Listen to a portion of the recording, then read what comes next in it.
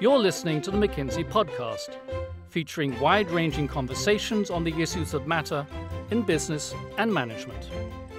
Hello and welcome to this edition of the McKinsey Podcast. I'm Cecilia Mazeka, an editor with McKinsey Publishing based in Singapore.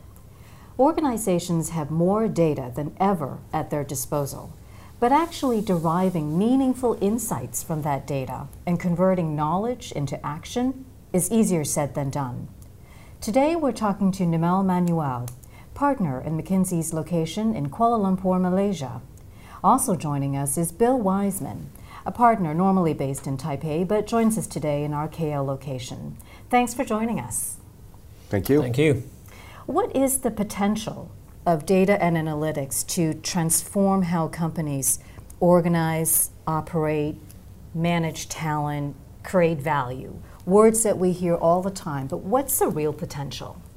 When you just look at some basic statistics, like the fact that half of the world's data was created in the last 10 months, so meaning half of the world's data in the history of mankind was created in less than the last year, you think about it, it's just truly shocking. The pace of change that we're seeing is completely radical. I serve primarily industrial companies, and the way that I see companies taking action and using that data really is to drive another wave of productivity. So you had the wave of lean, you had the wave of outsourcing, and now we're seeing a wave of productivity driven by data and analytics, enabling them to refine the way that people work together, the way their processes perform, the way assets are productive. So if you think about an oil well, for example, you've got over 300 sensors downhole that are spewing out data at the rate of about a gigabit a second in some cases. So what's the potential, Nimel? Well, I just want to build on what Bill said, because there's two important steps here. There's a lot of data being generated. A, not all of it is being captured, and then B, what's captured, a fraction is being used. Cost of storage has gone down, so I see many of my clients, storing more and more data, but still struggling with how to best harness this data. So now at least we've got more and more of the relevant data to be used. Bill serves a lot of the B2B industrial type companies. I serve more of the B2C, the consumer-oriented companies, mostly in emerging markets. There's an increasing awareness that to compete and to be sustainable, they've got to go beyond gut instinct for doing business. It's got to be data-driven, it's got to be analytics-oriented, and that's how business decisions have got to be made, both on the commercial side as well as the operation side. The interesting thing is we start to see more and more use cases and applications of this data, but it's nowhere near at scale. And why is that? What are the challenges that organizations face in adopting analytics? Bill? The biggest thing I've seen actually has nothing to do with data science or mathematics or data storage. It has to do with legal and governance frameworks. So most of the clients I work with are multinational. They're dealing with different legal domains across countries. They're dealing with different issues of consumer protection, different levels of employee protection, and just having a legal framework around what data they can use and what they can't, and how they can process it and what they're allowed to do with it.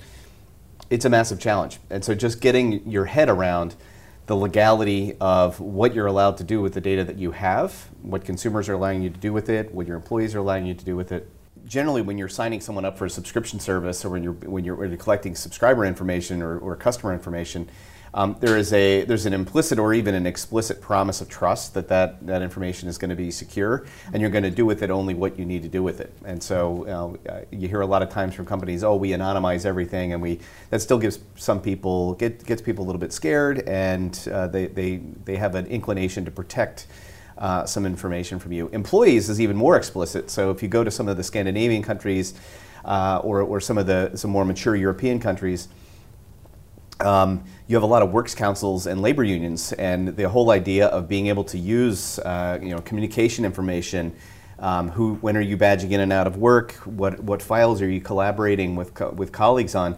Being able to use that information somehow to manage performance and potentially even establish performance management paradigms, that's not allowed by a lot of the unions. And so just getting people comfortable with, here's how we're using this information, and explaining that to them, it takes a lot of overhead and a lot of time to get that right. The other angle on this is more the regulatory angle.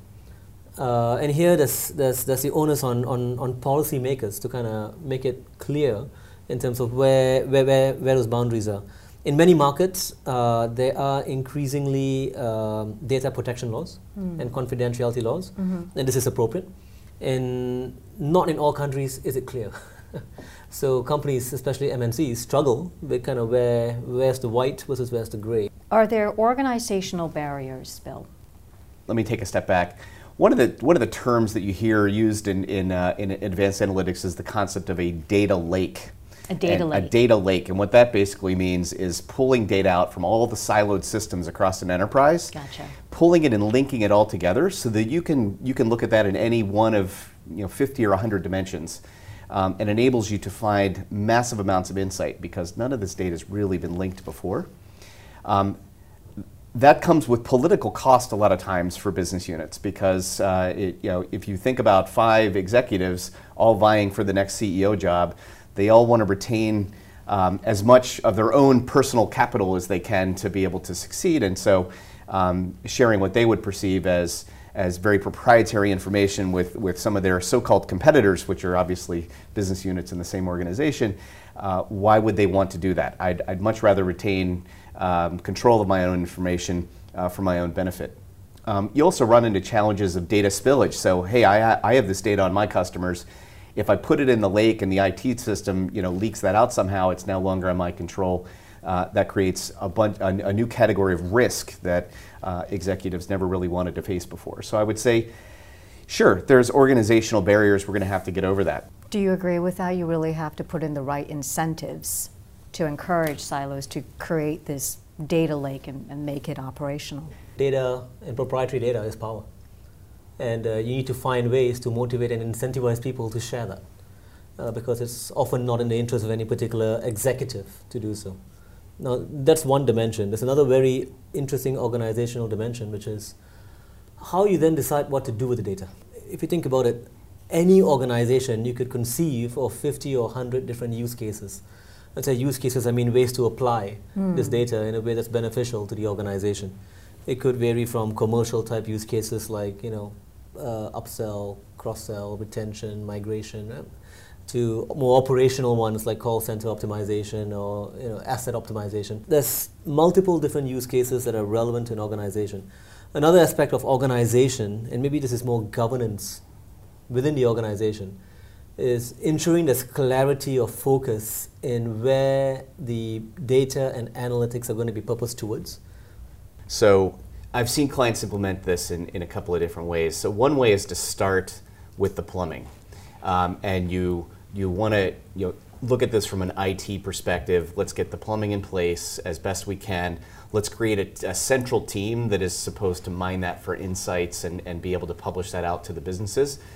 That approach tends to not work very well. We would call that kind of an IT-led approach because you've got a bunch of people that are looking at a bunch of data and maybe coming up with insights that aren't that interesting or aren't that believable, and trying to sell those into a business and convince the business to take advantage of those is sometimes a very hard sell.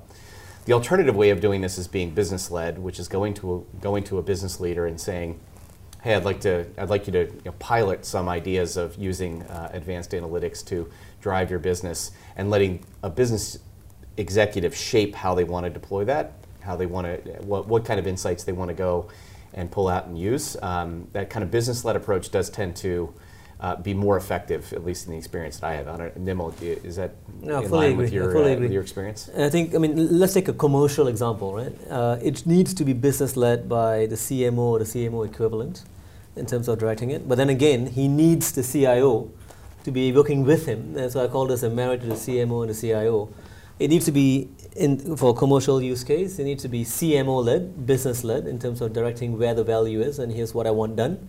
But then working hand in hand with the CIO in terms of what then needs to be put in place in terms of the, what data I need in the data lake, ingested into the data lake, what analytics I need applied to that data, what IT stack I need to be upgraded to automate a lot of this, all anchored on the business priority put forth by the BU head or the CMO. It sounds to me like there are connections to the talent question. How do you look at the issue of talent in making analytics work for companies?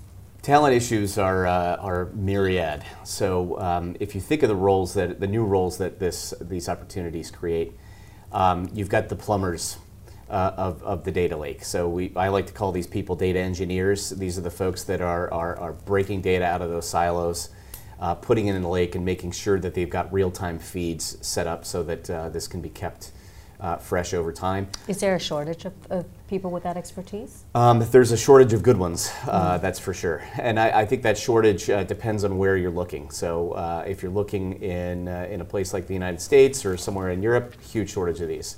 I would say there are great talent sources. India is a great source of talent for data engineers. So it's all a question of global mobility, I think, is a big deal.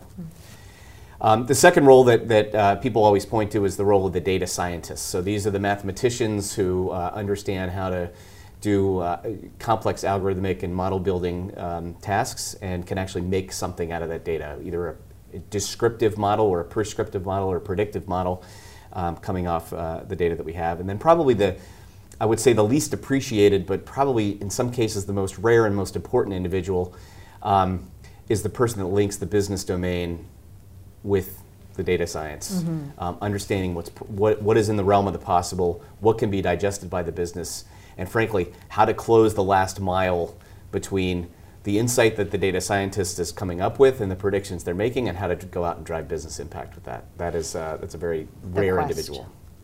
Yeah, I mean, in McKinsey, we call those the translators, the folks that can bridge between the technical and the business. So people who can roll up their sleeves and can, understand the statistics, can code in R or SAS on the one hand, but yet have a sufficient business savviness to be able to then apply that to a business issue, as opposed to getting lost in the technical beauty of the solution, so to say. That's very hard to find. You either find folks who, talk a good talk on the business side, but can't roll up the sleeves, or folks who are a bit too immersed in it and can't elevate themselves and look at the business challenges. You can find the pure technical data scientists. I mean, it's not easy, but you can find them. Finding these translators, this is the biggest challenge. So we've talked about a host of challenges. What is then the business case or the best case scenario? Have you seen any good examples of some impact stories that you may have seen? So take pricing. How do I set pricing in an effective segmented fashion, both for what we call above the line, meaning pricing that everyone sees, mass kind of pricing, as well as for more targeted segmented pricing. As you can imagine, there's a ton of value to being able to deploy analytics to understand different segments of consumers, their willingness to pay, what extent of that surplus companies are leaving on the table today, and how you can price in a more segmented fashion to capture all that excess surplus. I mean, that's on the one hand, it's very simplistic saying it that way, but the amount of analytics that go into understanding the elasticities of individual segments, that's quite a lot. It takes quite a lot of work. Now, many organizations get it wrong and lose a lot of value through pricing. So it's a low-hanging fruit in the sense that it's a very strong and easy lever to pull, but it's challenging to get right, and analytics can really help inform that decision. What about you? Where have you seen analytics really work and take off for companies? So I've seen it in a few cases. So to stick on this commercial theme for a little bit, I think one of my favorite applications that I've seen is a large complex sales transactions. So if you think about, let's think about a commodity space like chemicals. A lot of times you get large account teams that have an account manager, many technical sales reps, and maybe some technical support reps that are there to service a particular account, and might have thousands of customers that a company is trying to service. Being able to figure out what good looks like from an account servicing capability is very interesting. So the problem was framed as, hey, I have hundreds of technical sales reps. I don't know what my return on those technical sales reps really are. Would it make a difference if we didn't have any? Would it make a difference if we doubled the number of them? And so going in and being able to use account by account analytics and figure out which account managers leverage technical sales reps, how do they do that? Being able to unpack that and get down to the level of account by account, what is the impact that a technical sales rep is having? And on average, how big is that? It allows companies to figure out, do we have the right level of technical support staff. Do we need to double that? Do we need to have it? What kind of return are we going to get on that? And so dialing that back, in this particular case, I would say we had two outcomes. So one was educating the account managers that were not making adequate use of technical resources was a big lift. So these were account managers that just didn't see the value in that or didn't know how to use them, and so being able to retrain those folks to effectively use technical sales resources was a good thing. And then we recognized that we had about half as many as we needed. So we needed to scale up the total number of technical sales resources that we had. It was very interesting because the ingoing hypothesis was these people really don't add a lot of value. We might want to just get rid of them. And that was totally the opposite of the outcome. Wow. I think another thing that another counterintuitive insight that I saw some clients get to was we were looking at large engineering forces. And a lot of times in a product development organization that's churning out hundreds of products a year, engineers are staffed in pools. So you have a pool of software engineers, a pool of mechanical engineers, a pool of electrical engineers, and if you're going to design a product, you pull a team of engineers together, and that's who is assigned to that project team. And it's always a question of, do I dedicate resources to a project? Do I fragment them across a certain number of projects? And oftentimes that's not managed. And so you get an engineering chest-thumping culture where a software engineer wants to be on 7 different projects, or an electrical engineer says, no, I really want to focus and shut my door and get work done. And by going through and mining years of real experiential projects, you can get down to answer the question of what is the right level of fragmentation that you want in your engineering workforce. And it's quite interesting that you find by domain, it's very different. You would think it's different by individual, but in reality it's not. So we found at one company, and this probably is not something you could extrapolate, but we did not find the limit to which you could fragment software engineers. We got up to 12 projects. We were fragmenting software engineers on a given week across 12 different projects, and their productivity was continuing to increase. Wow. And but we never did find that limit. We found the limit with mechanical engineers. The limit was 2 projects. If you scan them across more than 2, their productivity started to drop. And so this was very counterintuitive, and it led to building almost a smart staffing tool that when you're dealing with a 7,000 person pool, we're able to much more intelligently deploy resources across projects. And that led to massive lifts in productivity, able to get products out in 20% less time or with 20% less engineering hours of input. That leads to either better product velocity output, which leads to better pricing, or it leads to a better cost position. So I think the impact is definitely there, where you're talking about top line growth or you're talking about cost to develop. One of the things Bill said just now was focus on the business, not the technology. That's critical. So for me, the first thing is creating alignment within the organization of where the business value is, what are the 2, 3, 4, 5 use cases I'm going to prioritize. That's so important because that then allows the whole organization to engineer the analytics engine behind those 4 to 5 or 3 to 4 use cases, those 3 to 4 priorities. That's very important. Number 2, Bill and me were talking just now about this concept of how do you architect the big data or the analytics journey? And again, you've got to be pragmatic about this because you need momentum up front, which means you need a few quick wins. So you don't want to be in a position where you're trying to pull together a big data scientist team or big IT infrastructure and then 2 years down the road start thinking what to do with it. You want to be in a scenario where you use what's available. You beg, borrow, steal, get some early wins. Once everyone's a bit more convinced that there's value here, then you make the bigger investments and scale up and automate and all that good stuff. But get a few runs early in the game. I think that's completely right. I think the only thing that I would add to build on what Nimel said is getting that couple use cases right, where you're driving, business leaders in your organization can see the impact. It's going to generate a lot of pull. The other thing I like to see CEOs and doing with their top teams is really drawing inspiration from something that's new and a bit farther away from their business, so they can again see what is truly possible out there. Not looking from necessarily, you can look from business, but I wouldn't limit yourself just to business. I would look at sports. Moneyball was a fantastic story of reshaping the game of baseball using analytics to bring down the cost of developing teams. If you look at Formula One sports racing, if you look at basketball or Premier League soccer, these are very data-driven businesses now. Whether you're talking about athlete injury prediction, you're seeing teams that are actually saying, I believe this athlete is going to be injured in the next 2 weeks because he's not showing the right level of strength and flexibility. I'm going to bench him because that athlete is a multi-million-dollar investment, and if he gets hurt, he can't play anymore. I would look at security applications.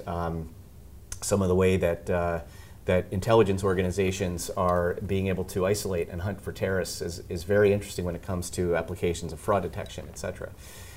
So I would say having executives look to analogous areas where I would say the use of analytics and the use of big data is light years ahead of where it is in business really is a great source to draw inspiration and figure out what that roadmap looks like. So getting the quick wins to build a business case for the teams, but then really being inspired by what's possible out there. Well, thank you for speaking to us today and sharing your insights, and thank you for listening to our conversation. If you'd like to find out more about our research on data and analytics, head over to mckinsey.com. You've been listening to the McKinsey Podcast. To learn more about McKinsey, our people, and our latest thinking, visit us at mckinsey.com or find us on LinkedIn, Twitter, and Facebook.